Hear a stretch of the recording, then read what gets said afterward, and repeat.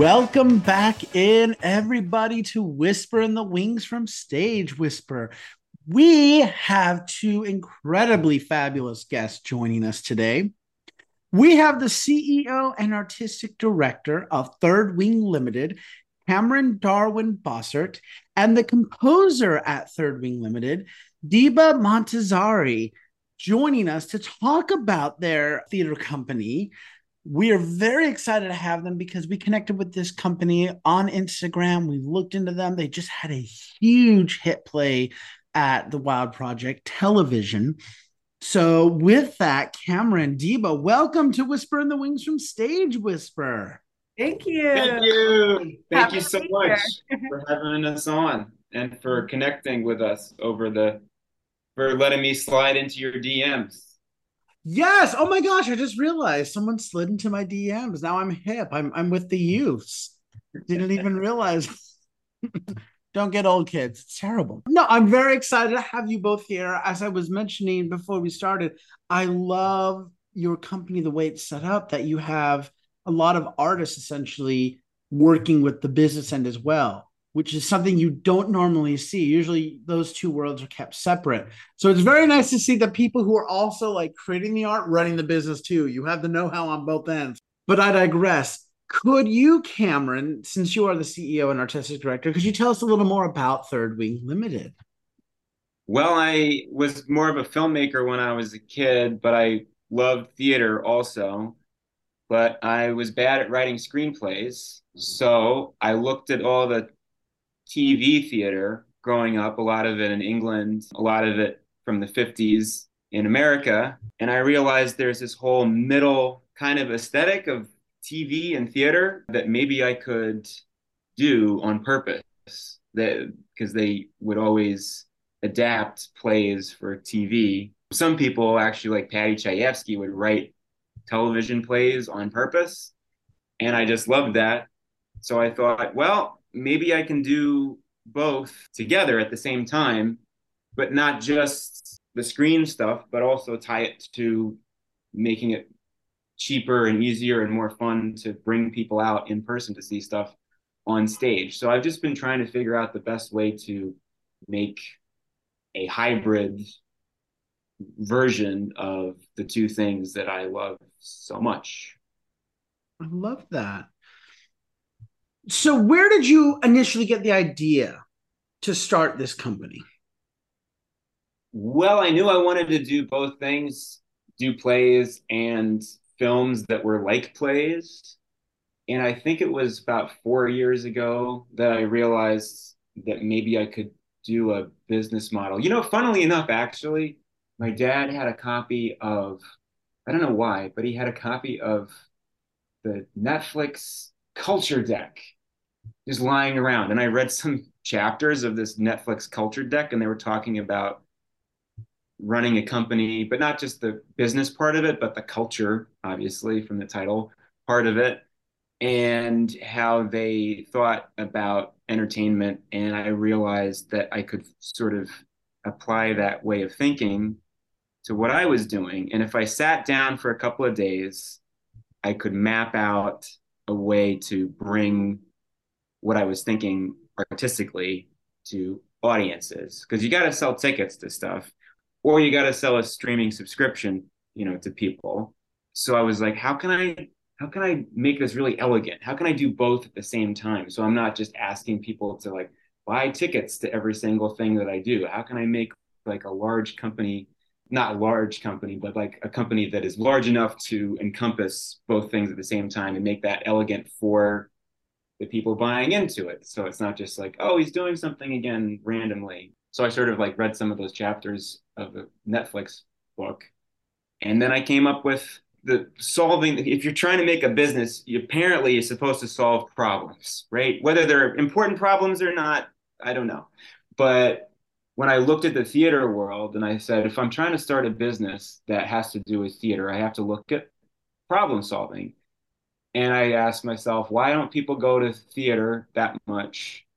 And there's like three barriers to entry, if you want to call it that. It's expensive, it's hard to plan for. You got to think about it long term in advance, and also like risk aversion. People don't know what's going to be good necessarily, and they have to, get babysitters and stuff, and there's the travel involved. So I was like, what if I could make a company where I have to start out by doing enough actual good things so people would trust that what I'm doing is going to be good. But once I've done that, the structure of the business should be such that it's really cheap for people to stay involved in what we're doing. It's really easy to plan because you can keep seeing very easily what's coming down the pike because you got the streaming stuff that's related to it. And then the risk aversion, well, that's, hope we're still in the process of building a track record where our shows are good, or at least enough people like them. So that's I don't know if I've gone off track, but I think I've answered some of your questions. I don't know. Ballpark, The ballpark. ballpark, yeah. Is that what you asked? Did you ask me what my favorite color was? Did I remember? You brought us all around back. It's all good. Okay, phew. All right, great. Well, Deba, I want to bring you back in now, because you're the composer here with Third Wing Limited. How did you get involved with this company? I had actually seen a couple of Third Wing productions back in 2021. I think I saw the first one, which was The Disciple, which was like incredible. And I remember in that year, I think I saw maybe two productions and then the following year.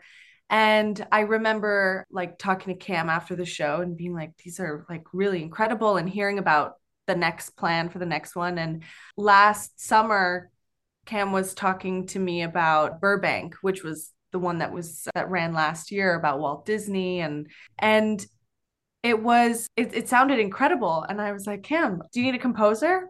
And at the time, Cam is a brilliant composer himself, but there wasn't like an external composer working on the productions.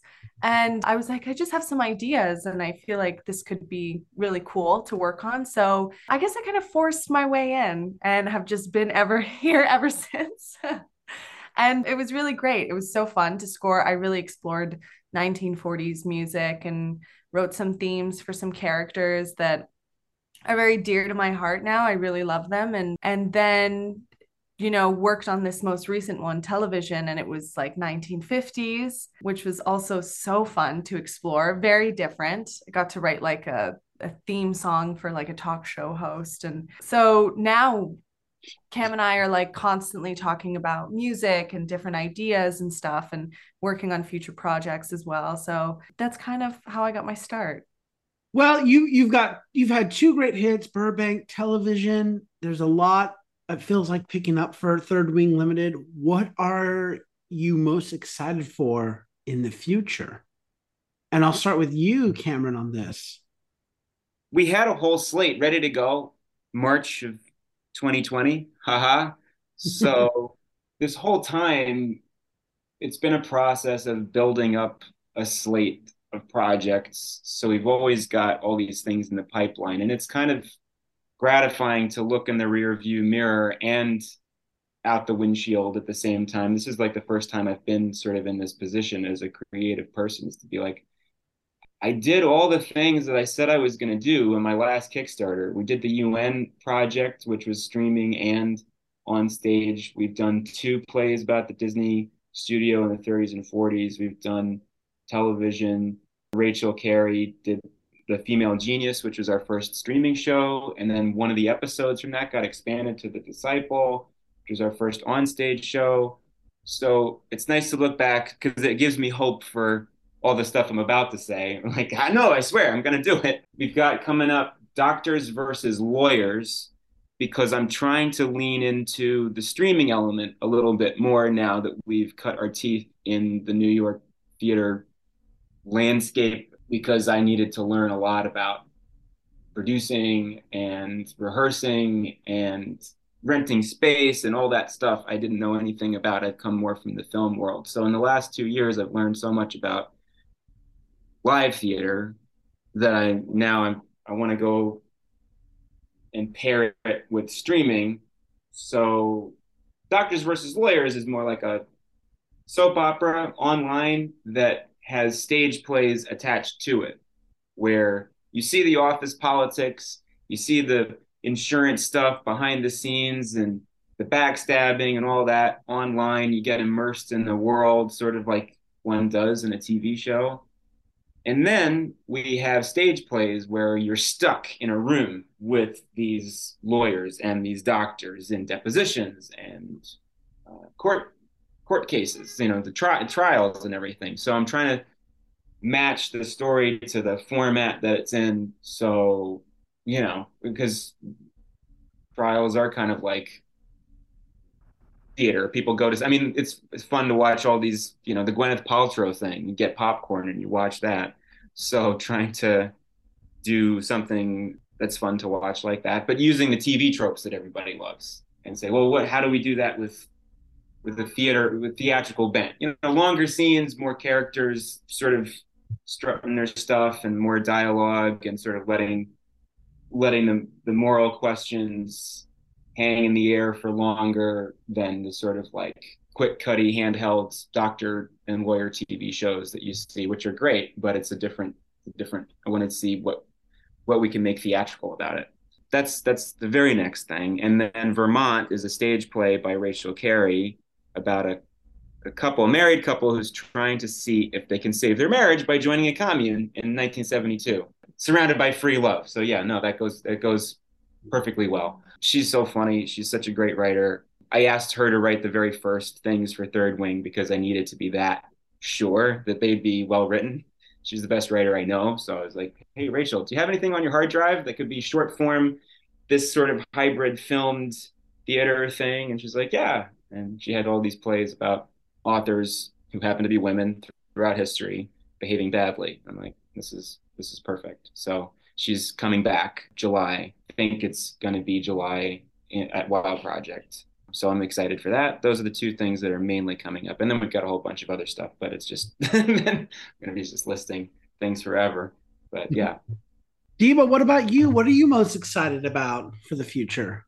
I love the process of getting to explore new eras that Third Wing explores in itself. I've done the 1940s and the 50s, and Cam knows I love 70s music, so I was like, Cam, give me a 1970s play, please, so I can get into it. Let's explore. We're skipping the 1960s, but we'll get back to it. So I'm just really looking forward to like collaborating and seeing, and yeah, I'm working on some projects outside of Third Wing that, Cam and I have mutual friends, and some of them were involved in Third Wing previously. So it's nice to see how things branch out as well. So that'll be fun.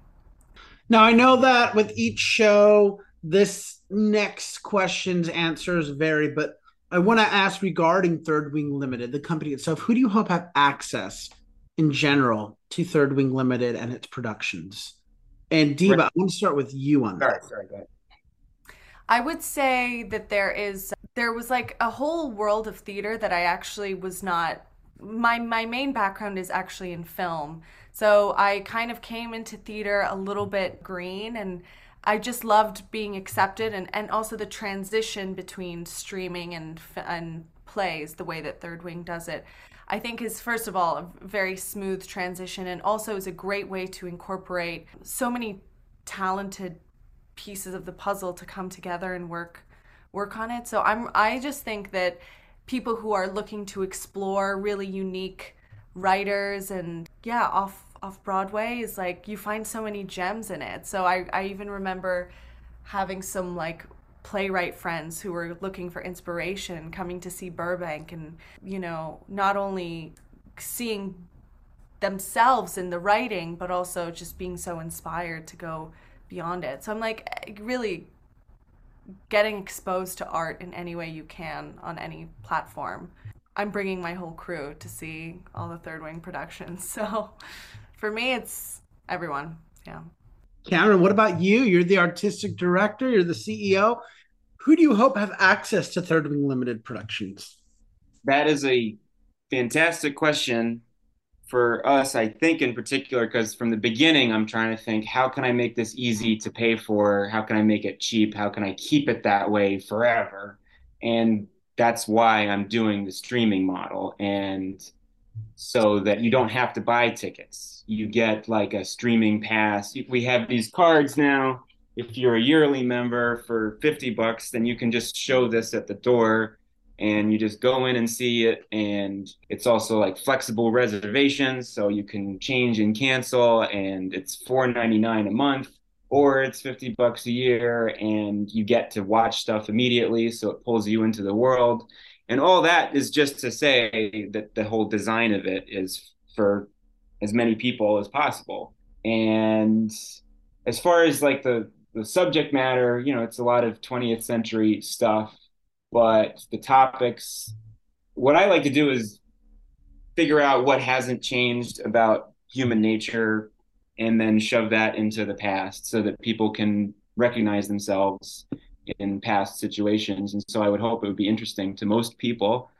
And so, yeah, basically keeping it super accessible and super easy. So it's like not confusing to wait for the next show. And I don't know, it's just, but that's my job. This is how the sausage is getting made. Like I really am focused on making it accessible and clear what we're doing. So sometimes behind the scenes, that takes a lot of effort figuring out and finding different words.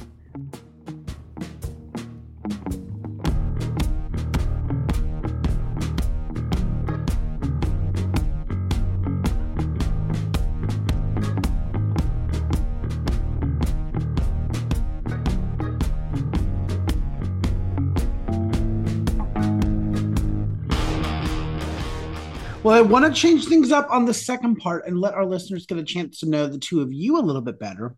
And I want to start by asking you two what composers, playwrights, shows inspire you or some of your favorites. And Cameron, if I can start with you, please. I'd love that. Yeah, I Carol Churchill's Top Girls, right? Great play. I'm sure you've seen multiple productions of that.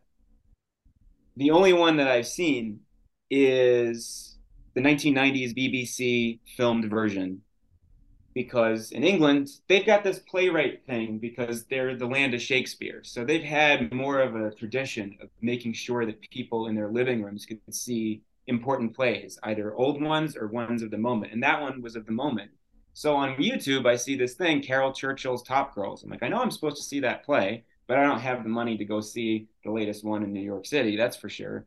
But I watch it and oh my holy guacamole, or whatever I'm allowed to say on this show. The writing, that was my introduction to her writing style and the themes. And I watched that thing 10 times at least.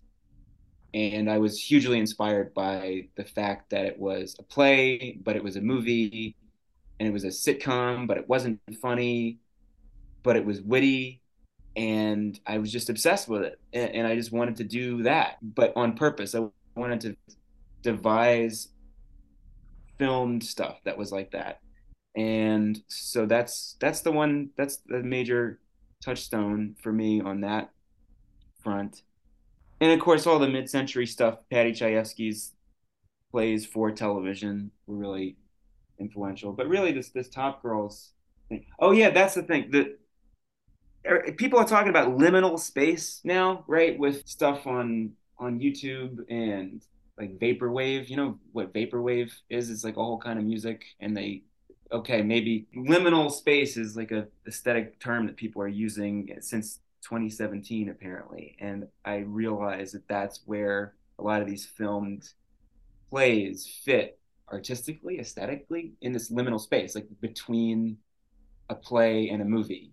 And I don't know why that's fascinating, but it is to me. So I built the whole company on like that liminal feeling I got watching Carol Churchill's Top Girls. And that's, yeah, I'm obsessed enough with that I think that probably covers the gamut.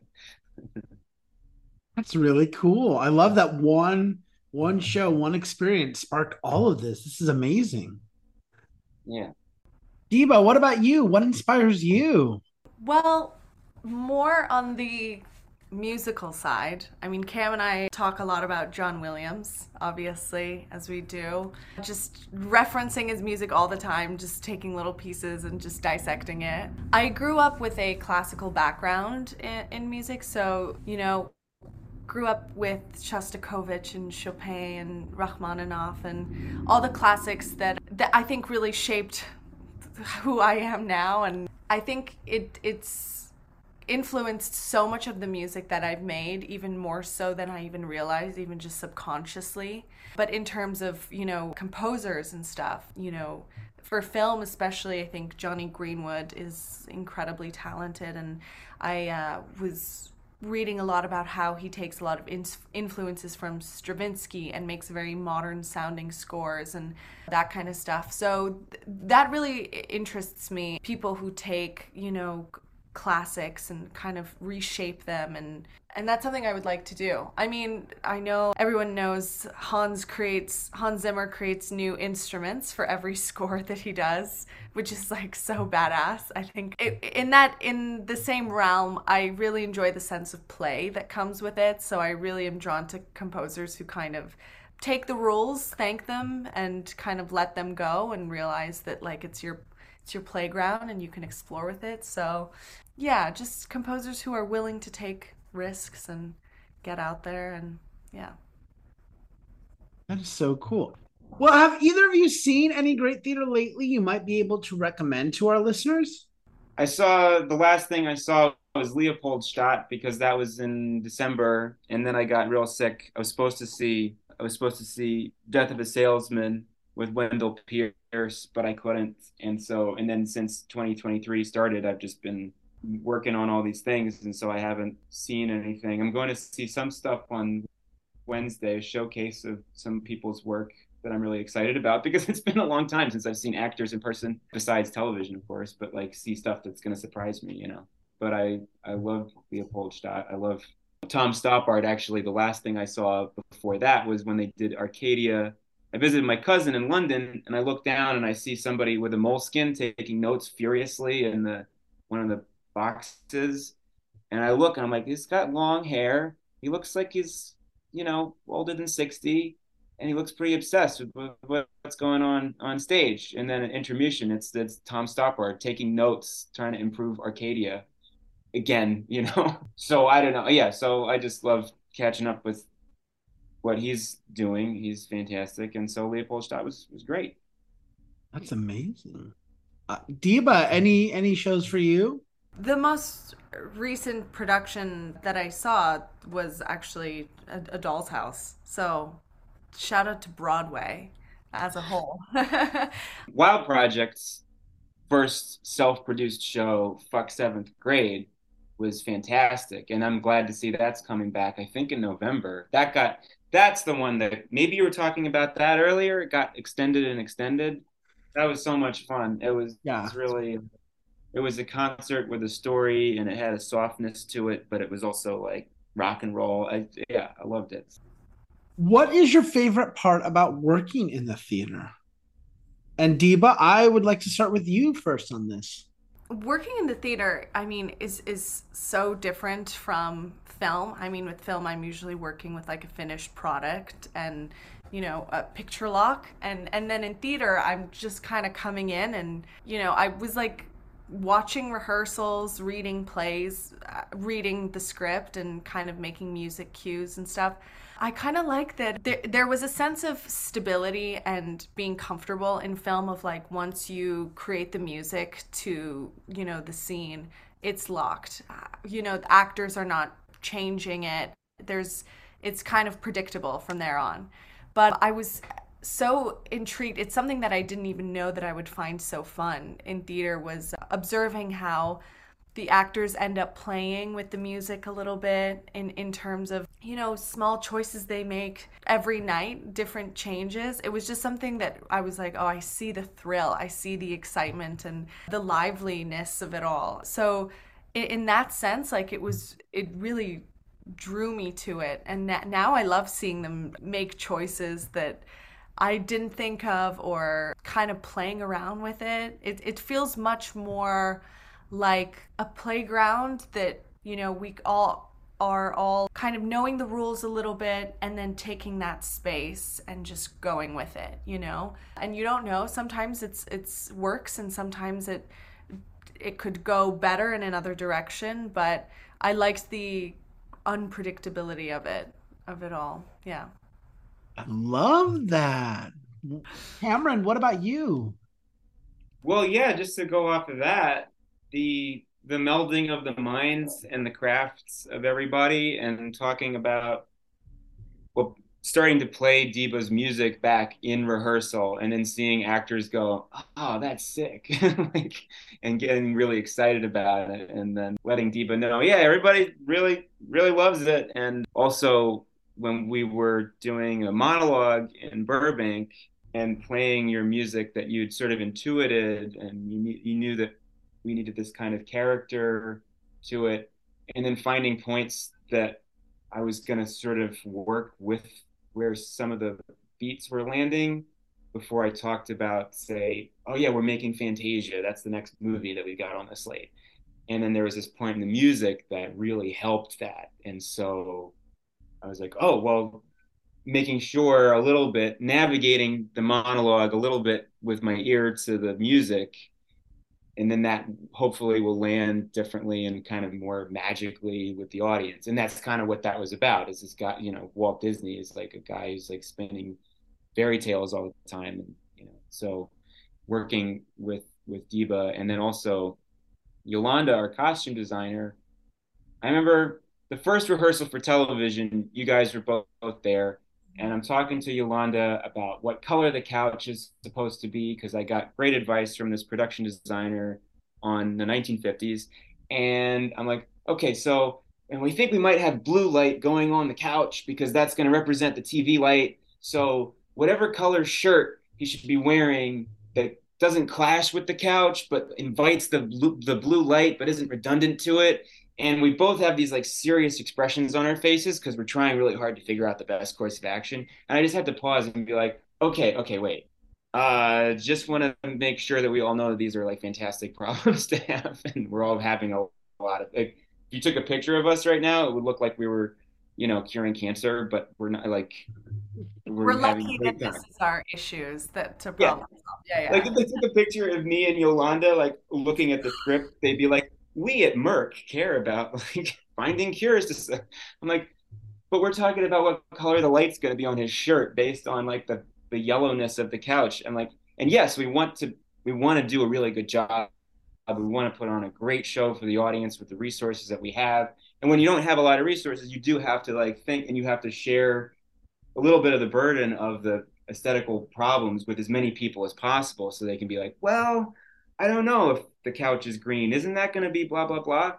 Isn't that going to be horrible? And then you go, yeah, maybe we could do different things. So when you're sharing those, like, you have to be focused and you have to be attentive, but then you also have to step back and be like, I should not have resting bitch face just because I'm being attentive to this stuff. I should realize that this is actually a lot of fun. So yeah, and then the other thing is definitely figuring out what's different about every single actor that you're working with. That used to really intimidate me, going into a room with all these different personalities, all these different schools of thought, all these different trainings. In television, we had somebody from the Actors Studio who's the latest lifetime member of the Actors Studio, and somebody from the Royal Shakespeare Company. This is like, oh my God, these people's degrees or whatever you want to call it are amazing.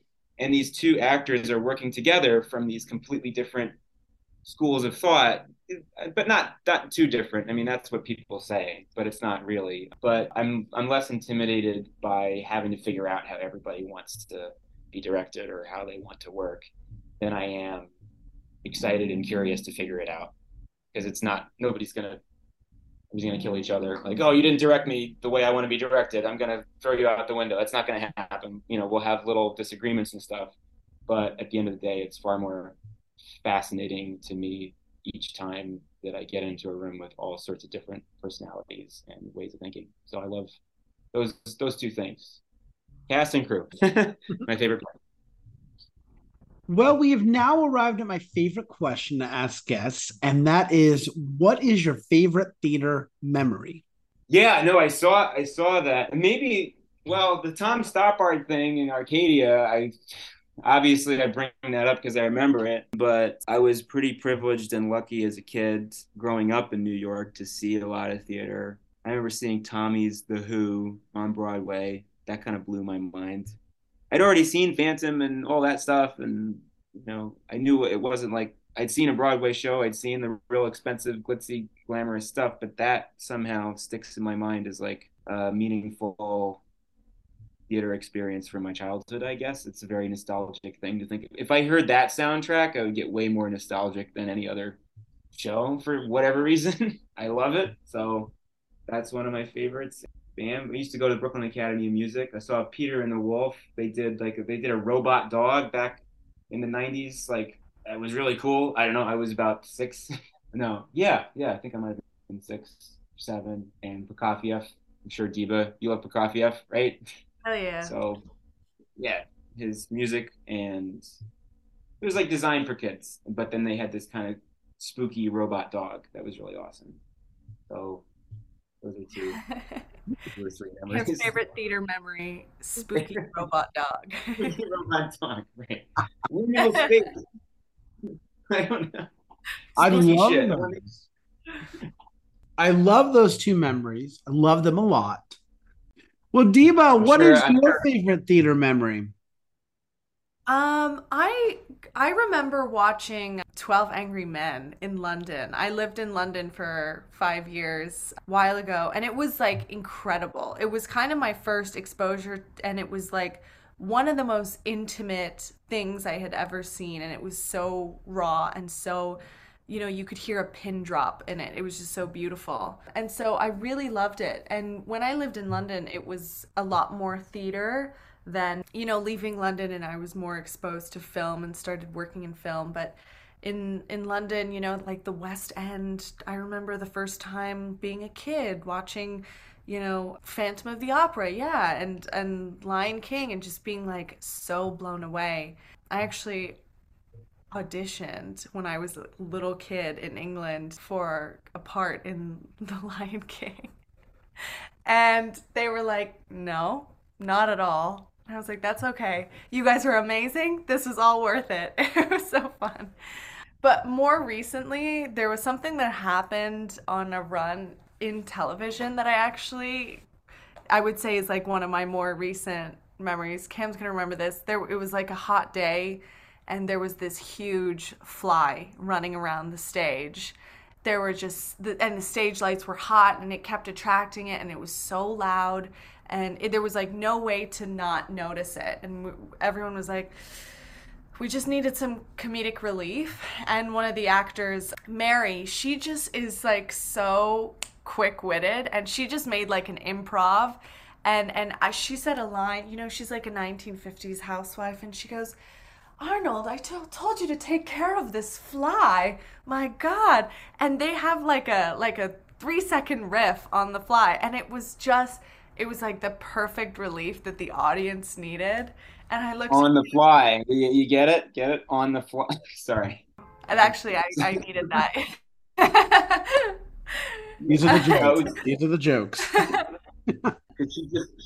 She decided what she was gonna say. She planted her feet, and she said it as if it was in the script. It wasn't like a little bit of a half in, half out aside, like I gotta say something. She made a moment, and then Dickren, her scene partner, her husband in the show, hit her right back. But he didn't like steal the thunder. He just sort of like was very specific with how he looked at her after it, and the audience just like tore into laughter, and I was like clapping because I love that. I love when people are unpredictable, even though It they're was doing. like really beautiful. And for some reason it resolved the problem. The fly like disappeared The right fly after just wanted its yeah, it took a I think it took a bow at the end, but yeah, the rest of the it was show. there. Yeah, I got it on camera. So, but it was just like so. It was like, oh, this is like the live aspect of theater that is so fun that you get. It's like rare, but it's like worth its weight in gold. It was yeah. Yeah. I And the love audience was really, really great that night. So it's like that back and forth, which is really awesome. Mhm, I mhm. love those. Thank you so much for sharing those memories. Those are awesome. We love a good scary dog and narcissistic fly. There you go. I'm gonna be like having dreams about that. What have you brought out? Well, do either of you have any other projects or productions coming down the pipeline we might be able to plug for you? Well, just the ones that I talked about already for me. just go to thirdwing.info. And then our streaming platform is thirdwing.watch, but that's stuff that we've all already done. The stuff that's coming down the pipeline. Yeah, there's doing something about Brexit. We're doing something about affinity spaces in bars in New York City. We're doing something about commune in Vermont. We're doing something about doctors and lawyers. We're doing another show about the effect of American media on families, but it's in a different decade than we've done before. And I won't say which one. The That's all I can think 60s. of. Huh? I said the 60s or 60s. the 80s. Yeah, Mad Men, Maisel, Mrs. Maisel, they covered that. I think maybe we'll do something. Diba, you said you had some projects that you were working on? Yeah, so I was introduced to Nicole and Sari Cox through Cam and through Third Wing, and we're working on a production. She's an incredible writer, actor, director, and we're working on a production called She Her that's going to be with women from Iran, and that's going to be a production that I'm scoring in in fall time, so starting October, and it's going to be running at La Mama in December. And yeah. Very cool. Well, finally, if our listeners want more information about Third Wing Limited or about either of you, perhaps they'd like to reach out to you, how can they do so? Cameron at thirdwing.info, and thirdwing.info being the site that I like to update as often as I can to continue making things clear and keeping people updated on what we're doing. And yeah. diba.montazeri@gmail.com if you need to get a hold of me. I'm also on Instagram, with promoting all the Third Wing stuff that we all do. And you can slide into our DMs. Yeah. Slide into our DMs. How Gen Z of us. I love it. Yeah, my Spotify is Diba Montazeri, and actually the only music I have on there right now is from my Third Wing productions. I am so proud of that. You have so many listeners, rightfully. You have thousands of people listening to this amazing music. So yes, definitely do yourself a favor and check out Diba's work. But I am beyond proud that all of the album artwork is from our shows. So, yeah, it is. Yeah, very fun. Yeah. I know you'll branch out soon, but yeah, right now I'm like, yes. In-house resident composer. Yeah. Proudly. Well, Cameron, Diba, thank you so much for taking the time to sit down and chat with me about this amazing company and all the amazing work that you have done and you've got coming up. I really appreciate it. I'm excited to get to a Third Wing Limited production soon, and I hope to get to see both of you there. So thank you so much for joining us. It was so great talking to you. Thank you so much. And yeah, can't wait to see you at a show, whether it's one of ours or run into you at some theater that we have to see because I haven't seen anything in a while. Yeah, really great to meet you, man. Yeah, absolutely. This is so fun. Thank you for having us. My guests today have been the artistic director and CEO Cameron Darwin Bossert and composer Diba Montazeri, both with Third Wing Limited. This theater company just finished a successful production of a show called Television, and they've got some more shows in the pipeline coming up, which you can find out about by visiting thirdwing.info. We've also got some other contact information and website information for you that we'll be posting in our episode description, as well as on our social media. But in the meantime, stay tuned for the upcoming releases of shows and streaming options coming from Third Wing Limited. So until next time, I'm Andrew Cortez reminding you to turn off your cell phones, unwrap your candies, and keep talking about the theater in a stage whisper. Thank you.